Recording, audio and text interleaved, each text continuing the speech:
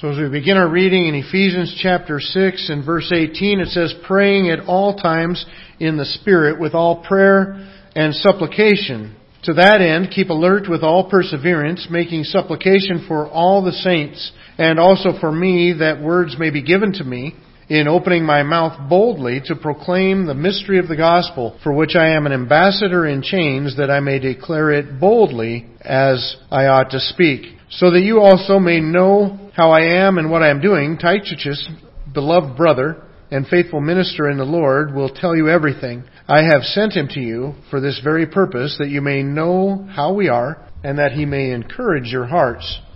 Peace be to the brothers, and love with faith from God the Father and the Lord Jesus Christ. Grace be with all who love our Lord Jesus with love incorruptible. And so he kind of ends the letter to the Ephesians, wishing upon them the grace that he wished to them at the very beginning of it. As we look at this, remember how Ephesians, I quote John MacArthur, he says Ephesians begins by lifting us up to the heavens and ends by pulling us down to our knees. And he's exactly right. Remember at the very beginning of the book of Ephesians, he talked about how blessed we were, with every spiritual blessing in heavenly places in Christ. And he talked about how our blessing came from this God who knew us before the foundation of the world, chose us before the foundation of the world, predestined us, and then gave us this glorious inheritance in Christ. So he lifts us up to the heavens where we get to see a glimpse of who we are in Christ. And then as we enter chapter 4, he says, now it's time for you to live up to that. How does somebody live that is this child of God? Well, he did it with a repetition of one word, walk. He says, this is how I want you to walk. Walk in a way that is worthy of Christ. And then he told us to walk in unity. And he told us to walk in personal holiness. And he told us to walk in love and to walk in light and to walk in wisdom. And it's actually part of that walking in wisdom where we find the whole armor of God. You're walking in wisdom if you are putting on this armor of God that He's given us to protect us against the wiles of the devil in this battle that we are in.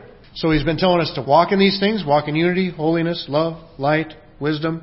And then when He gets to the whole armor of God, part of walking in wisdom, He says, now you're going to have to stand. You see, in order to walk in a way that's worthy of Christ, we have to stand. We have to stand for the truth that is our belt. We have to stand for the gospel that is our shoes. We have to stand in faith that is our shield. We have to stand in righteousness that is our breastplate.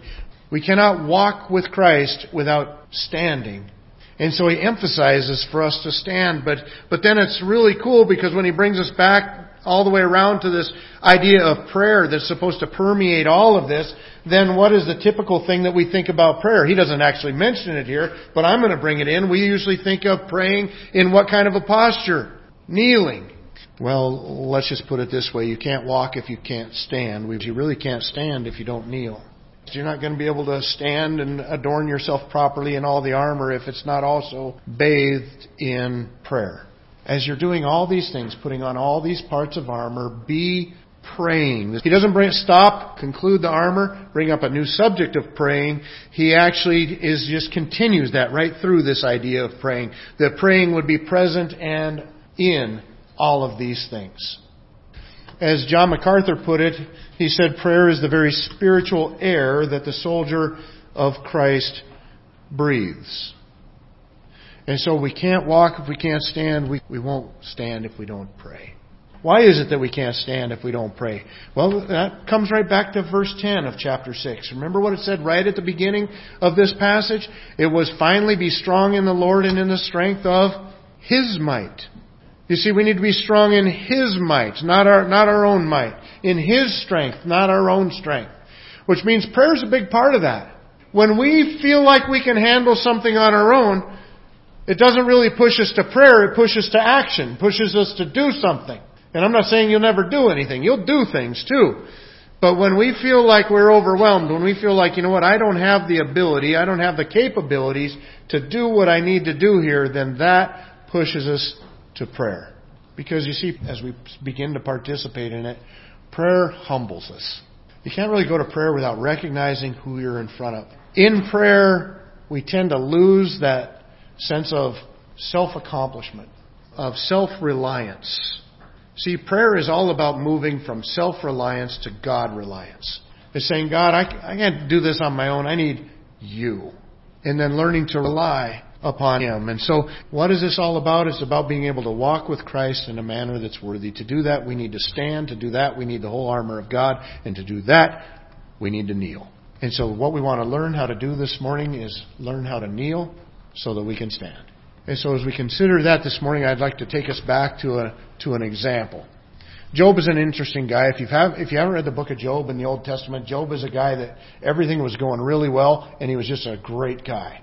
He was a godly guy who was trying to raise his family and do right, and God had blessed him beyond measure. Satan comes along before God one day, and God says, look at my servant Job. Is there anybody like that guy? Look at him.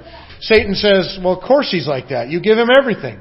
Take away what he has, he'll curse you to your face. So God says, okay, Satan, go ahead. And so Satan does. He takes everything Job has, takes his possessions, takes his children, the children's lives, takes his servants, brings him down to about nothing. God just said you can't touch him, though. And then Satan comes back and says, flesh for flesh, let me touch him. And God says, okay, you can touch him, but you can't kill him. And so Satan takes him basically right up to death's door without killing him, attacks his health, and Job is just sitting there in misery. Well, in his misery, he has some friends that decide to come along and comfort him, but they're not very good at it, so they just enhance his misery as he's going through this situation. Well, when you come down toward the end of it, Job succeeded. Job did not curse God. And so in the end, God is going to restore Job, but first he wants to deal with Job's friends. And so he comes to Job's friends and he says, you know what, you've not counseled well. Job has spoken the truth through this process, and you guys blew it. And so he's dealing with them. And this is what happens in Job chapter 42 and verses 8 and 9. Now therefore take 7 bulls and 7 rams and go to my servant Job and offer up a burnt offering for yourselves. And my servant Job shall pray for you.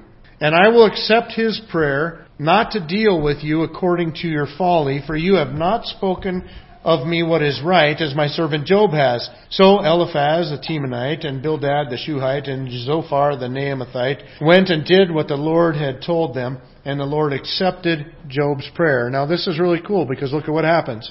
God's determined that He's going to have mercy on these people. They didn't speak what was right, so He's telling them that they didn't speak what was right, but He's decided that He's not going to give them what they deserve for it. He's not going to punish them to the extent that they deserve. But how is He going to do it? He says, here's what's going to happen. You've got to go back to Job, and you're going to bring these sacrifices to offer up, and you're going to tell Job that you're sorry and ask him to pray for you. And when Job prays for you, I'm going to forgive you. You see, God is determined that things are going to happen, but God is also determined how things are going to happen. You ever thought about that? Has that ever impacted your prayer life where you thought, well, why do I really need to pray about it if God already has His will and He knows what's going to happen anyway and He's going to do so why do I need to pray? Because God has also determined that you're going to pray about it and that's how it's going to happen. That's a really cool thing. Who is going to put their faith in Christ and experience an eternal salvation because you prayed for them? Or who's going to recover from a physical ailment or because you prayed for them and because God determined that when you prayed for them, that was what was going to happen. See, this is all baked into God's plan. That's why we need to be involved. We need to be praying.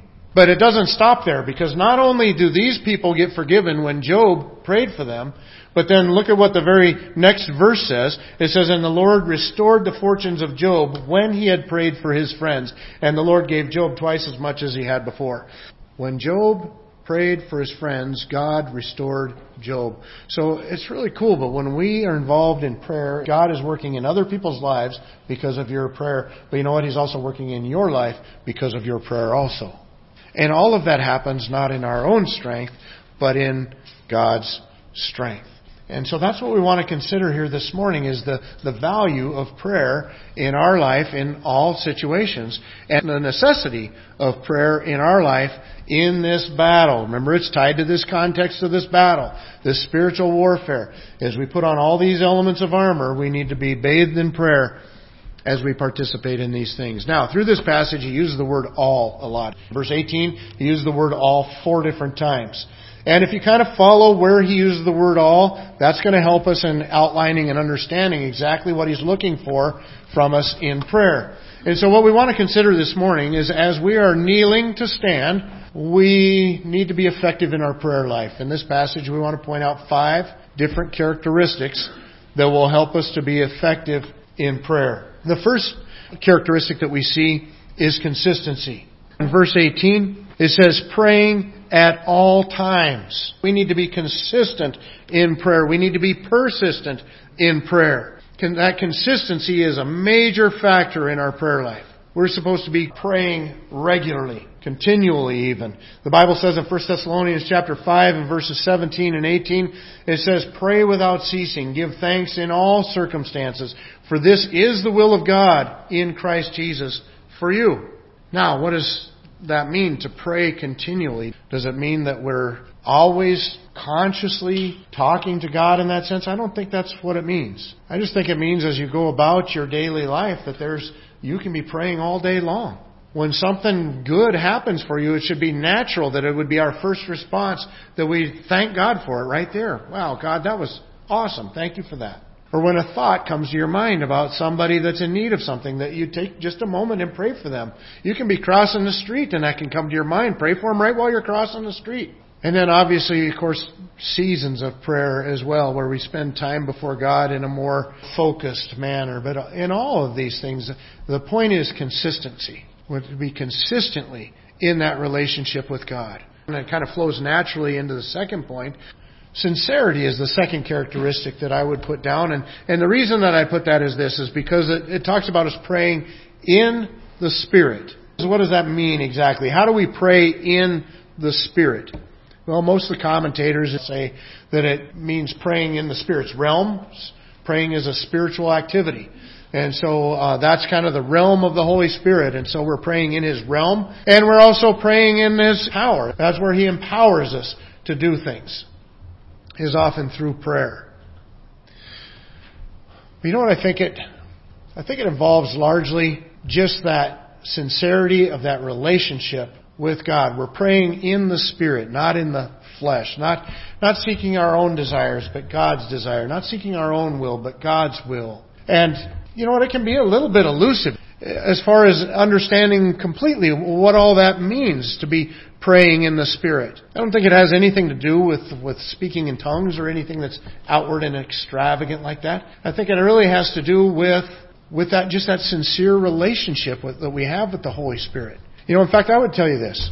If you sometimes get discouraged because you don't know whether you're praying in the Spirit, you're not sure if you're doing it quite right, you're not sure if that experience is exactly what the experience you're supposed to be having, let me encourage you with this. It's supposed to be that way. All right, if you're confused by that, that's not an uncommon thing. Everybody experiences that. In fact, the Bible tells us that you don't have the ability to know exactly how you should pray as you ought to. Jesus in the Lord's Prayer gave us a pattern of how we should pray. The disciples asked Him, Lord, teach us how to pray. And He says, okay, pray like this. And it really wasn't meant to be something that we just repeat all the time. Like any Bible verse, it's not bad to repeat it, but it wasn't really made to be that. It was more made to be a formula or an example. In other words, pray for these things, these subjects that He covers within that prayer. There are things that we can learn about prayer, and there are different ways that we should pray or different avenues of prayer. But you know what? The fact of the matter is it's the Spirit in you that really knows how to pray, that Holy Spirit that works within you, and you're not always going to know. But when you get before God in sincerity, just opening up your heart before God and trying to bring His truth into the situation from the Word of God, that's where the Spirit's involved. And when you're confused, He's not. And He's going to help you with that. In fact, the Bible tells us in Romans chapter 8, verses 26 and 27, says, likewise, the Spirit helps us in our weaknesses. For we do not know what to pray for as we ought. But the Spirit Himself intercedes for us with groanings too deep for words. And He who searches hearts knows what is the mind of the Spirit, because the Spirit intercedes for the saints according to the will of God. So if you're having one of those moments when you're before God and you're like, God, I don't even know if I'm totally doing this right. I don't even know what to ask in this present situation. You know what? That's okay. Because God knows you don't know what to ask. He just told you right there in Romans chapter 8 that you're not going to know what to ask. But that's okay, because you know what? As you come before God in sincerity and openness and allowing His truth to permeate you and your situation, then the Spirit kicks in and He knows what to ask. But what does it involve? It involves the sincerity of that relationship with the Spirit, that ongoing and growing relationship. That's exactly what Jesus butted heads with the religious leaders over. They were not sincere in their prayers. Their prayers were for a show. Jesus said, you go out and you make these wide garments. They did. Their fringes on their garments and tassels meant that they were like people of prayer, was what it was kind of supposed to signify. And so they made these broad boundaries on their garments, and they would stand out in public places on the street corners and stuff, and they would make these big, loud, long-winded prayers so that everybody would hear them and see and say, boy, isn't that guy a spiritual guy? Jesus said, don't do that. He said, don't go out on the street corners and where everybody can. He says, if that's what you want, okay, you got your reward. The people that you wanted to see you saw you. And so they think you're a neat guy, so you got what you were after. But you know what? One thing you didn't do? You didn't talk to God. You didn't pray. He said, but when you pray, he said, you know what? Go into a closet. Don't let anybody know that you're there. And pray to your Heavenly Father in secret. And He who sees you in secret will reward you openly. Prayer is supposed to be sincere relationship. It's supposed to be intimate. And that's where the Spirit resides within prayer. And so our prayer needs to be consistent. Sincerity is a major characteristic of prayer, but variety is also a big part of prayer. All of our prayers should not be the same. Now, there's some things that you're going to pray for regularly, and that doesn't have any weight and not be similar. We just need to kind of make sure that our heart's in it when we're doing it, but that's just the way it is. I don't know how many different ways there are to pray for your food before you eat. There just aren't that many. But you're going to continue to do it, and you just kind of need to check your heart that the sincerity's there as you offer it up, that you're recognizing where your food comes from. What it does in this passage is it just uses kind of a general word for prayer, and then a more specific word for prayer, supplication. And so our prayer needs to be both general and specific. We need to be involved in both of those things. Well, if you look throughout the Bible, you can find that there's praise and thanksgiving should be part of our prayer. Confession of our sins should be part of praying. Praying for other people, supplication for other people, or intercession for other people should be part of our praying. Asking God to fulfill needs that we have should be part of our praying. But not every one of those is going to be a part of every prayer that you ever offer. It's just you need to pray in a variety of ways and for a variety of things, because that's what a relationship is like. You know, when I think about that, I think of Nehemiah. He was a cupbearer for the king while Israel or Judah was off in captivity. But Israel gets to start moving back home, and it happened in about 3 different phases. Nehemiah gets to be one of the guys that gets to lead Israel back home, but here's how it happened. Nehemiah gets a report from his brothers that come to visit. They come from Jerusalem to there, and he says, how's things going over there? And they say, horrible. The wall around the city was all broken down because they'd been in captivity for so long, and so they didn't have any protection from the raiders and the bandits that would come and take all their stuff, and so life is rough in Jerusalem. Nehemiah is the cupbearer to the king. Now, being the cupbearer of the king, you don't want to show up in the king's presence looking like you got something on your mind, because you're the one that tastes his food for the last time. If anybody's going to poison the king, you're the guy with the best shot. You're a very trusted individual. So Nehemiah comes before the king, but he can't help being a little bit disgruntled about what's going on in the city of his forefathers. As we come into Nehemiah chapter 1, it says this: as soon as I heard these words, I sat down and wept. So this is when he first gets the words about Jerusalem and the state of the city of his fathers. He says, I wept and mourned for days, and I continued fasting and praying before the God of heaven.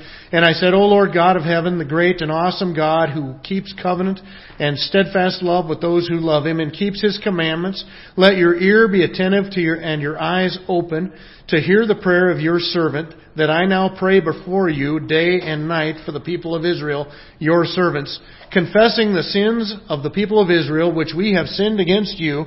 Even I and my father's house have sinned. We have acted very corruptly against you and have not kept the commandments, the statutes, and the rules that you commanded your servant Moses. Remember the word that you commanded your servant Moses, saying, if you are faithful, I will scatter you among the peoples. Look at this. I love how he prays God's word back to him. That this is a two-way conversation here. He says, but if you return to me and keep my commandments and do them, though your outcasts are in the uttermost parts of heaven, From there I will gather them and bring them to the place that I have chosen to make my name dwell there. They are your servants and your people, whom you have redeemed by your great power and by your strong hand. O Lord, let your ear be attentive to the prayer of your servant and to the prayer of your servants who delight to fear your name, and give success to your servant today, and grant him mercy in the sight of this man being the king that he would stand before. Now I was the cupbearer to the king. So Nehemiah knows two things. He knows that the city is in ruins, and he's heartbroken over that, and he knows nobody has the ear of the king better than I. And so he concludes from that it's God's will for me to do something about this. That's pretty awesome thinking. When Nehemiah heard this news about the city, he devoted a large chunk of time, to prayer. Getting before God, spending time with God, calling upon God to please do something about this. Obviously to use Him too, since He's willing to step forward and do something to get involved. And he's got seasons of lengthy prayer. You know what? We need that in our life. We need times where we just set aside everything else. If we're too busy to do this, then we're just too busy. In fact, when you look at some of the heroes in the faith in our history and in our past, they would say, I have so much to do that I cannot get by without a whole bunch of prayer. Martin Luther said that about, I think, a 4-hour time period. He says, I got so much to do that I can't get by with less than 4 hours a day in prayer. But Nehemiah is not only a good example in that, he's also a good example in this praying through your day or through your life. In Nehemiah chapter 2 and verses 4 and 5, he's before the king. It says, Then the king said to me, What are you requesting? So I prayed to the God of heaven and said to the king, If it pleases the king, and if your servant has found favor in your sight, that you send me to Judah, to the city of my father's graves, that I may rebuild it. Notice what happens. Nehemiah is before the king. The king says, What's the matter with you? What's going on? And Nehemiah says this. He says, I prayed to the God of heaven, and I said to the king. And then it tells us what he said to the king. It doesn't even tell us what he prayed to the God of heaven. But I do know this. The king is waiting for an answer. So it wasn't a repeat of the prayer that he had in chapter 1. I've often thought, what was Nehemiah's prayer right before he answered the king? And I've often thought, you know what, it could be just one word. Or maybe two. I know there's times when I've prayed just one or two words. There's been times when I've been involved in something and something happens and I just say, Oh Lord, help. And I'm not just spouting words at that point. I really want His help. It is a genuine prayer. Oh Lord, I need you right now. That's what Nehemiah is doing right there. In fact, we even call those kinds of prayers Nehemiah prayers, because he's in the middle of something. The king asks him a question, waiting for a response, and Nehemiah first prays to God, and then he responds to the king. And so he has seasons of prayer, but he's also just praying through his day. If we go on from there, Nehemiah chapter 4 and verse 9, it says, And we prayed to our God and set a guard as a protection against them day and night. Now what this is referring to is as they got to work on the walls around the city, their enemies didn't like that. So they started threatening them. And so they said, well, we're getting all these threats about building the wall. What should we do? Well, we should still build the wall. So let's pray, ask God to help us, and then grab your swords and spears. They prayed, and they got to work. And lastly, one thing I want to point out, this is actually found in several passages within the book of Nehemiah, but we see his prayer life so evident right within his writings. It was in Nehemiah chapter 13. Now what has happened is they rebuild the wall, they study the Word of God, they have this great revival, and things are going good, and then Nehemiah goes back to his job as a cupbearer. Then down the road a ways, he comes back to visit again, and he finds that Israel is involved in sin again. And one of the three major sins that they're dealing with is breaking the Sabbath day. And so Nehemiah is dealing with that. He takes and closes the city gates and locks all the peddlers outside the city gates on the Sabbath day so they can't come in and sell their stuff. But that doesn't deter them completely. So this is what Nehemiah tells them in chapter 13. Verse 21 and following, he says, But I warned them and said to them, Why do you lodge outside the wall? So the peddlers who are shut outside the wall are staying outside the wall, kind of enticing people to come out and buy their stuff from them. Nehemiah tells them, If you do so again, I'm going to lay hands on you. From that time on, they did not come on the Sabbath day. Then I commanded the Levites that they should purify themselves and come and guard the gates to keep the Sabbath day holy. Remember this also in my favor, O my God, and spare me according to the greatness of your steadfast love. I love that last part. Nehemiah is recording for us what happened. While he's writing about what happened, he goes right into this prayer. Remember me, O Lord, in dealing with this also. Why? Because it's not the first time he's broke into a prayer like this. And that's what, when you read the book of Nehemiah, you'll find that he'll be writing along, telling you what happens, and then all of a sudden he's just praying. But he's still writing. And so his whole prayer is recorded for us because he's telling us about what's going on, and pretty soon he's talking to God about what's going on, and then he goes back to talking to us about what's going on. Prayer is just woven into the fabric of his life. That's just really a super great example of what our relationship with God needs to be. We need to have that variety of prayer in our life where we have times that are devoted to prayer, and we also have God's just like walking alongside you. And you can talk to Him at any time and all the time. That's what we need to experience. Well, not only do we need that in our prayer, but another characteristic that we need in our prayer is energy. He goes on to say, to that end, keep alert with all perseverance, making supplication for all the saints. The Bible often uses a couple words together, watch and pray. Watch is the idea of being looking for something. In other words, we're expectant. You know, it's kind of like, I think of the New Testament example in the book of Acts when Peter's in jail and everybody's praying that he gets let out of jail. They're all having this big prayer meeting, this focused prayer on just getting Peter out of jail. God springs Peter out of jail, and Peter comes and knocks on the door. A young girl named Rhoda comes and answers the door, and it's Peter, and it's like she shuts it right in his face. She's so excited. Didn't even think to let him in. And then she runs back to the group that's in there praying for Peter to get let out. And she says, it's Peter. Peter's at the door. And they don't believe her. It's like, well, why are you praying for it if you don't believe that God can actually, or maybe even will actually do it? We need to be alert in our prayer. We need to be watching in our prayer, looking for answers, looking for God to answer as we pray before Him. So we need to be energetic. We need to be focused. You know, I don't know about you, but I would confess that I have trouble from time to time when I pray, falling asleep. On the one hand, what a way to fall asleep. Fall asleep and your last words being to God. But on the other hand, I think, are you kidding me? That couldn't keep me awake. The apostles had the same problem. The disciples, as Jesus told them, pray with me for an hour in the garden. And they couldn't do it. He comes back, he finds them asleep. He wakes them up, says, come on, couldn't you stay awake even for an hour? Pray with me. He comes back, they're asleep again. He says, I'll go ahead and stay asleep now. But we need to be active in our prayer. We need to make sure we have energy in our prayer. That maybe sometimes we need to pray at a time of day when we have more energy, rather than putting it off till we're dog tired. But we need to have energy in our prayer. We need to be watchful in our prayers. And then lastly, the thing that we need, the characteristic is sympathy. Sympathy in our prayers. Because that's just, I put that there just to point out that we need to be thinking of others. We need to be praying for other people. And that's what he tells them to do here. He uses the word all again. He says, pray for all the saints. We need to be praying. And that's not just, he's not just saying, God, I pray for every Christian everywhere. One big blanket prayer. Not a bad idea to include that, but I think he's telling them, look, pray for everybody. All the other believers that are going through the same battle that you're going through, that need to be putting on the same spiritual armor that you need to be putting on. Pray for all those people that are also fighting their battles and putting on that spiritual armor.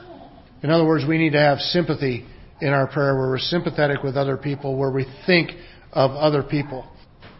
Well, as we're engaged in this battle that God has us in, we need all this armor. And lastly, through all of it, permeating all of it, we need prayer. Our prayer needs to be consistent. Our prayer needs to be sincere. Our prayer needs to take on a variety. Our prayer needs to be energetic. And our prayer needs to be sympathetic towards other people to be effective.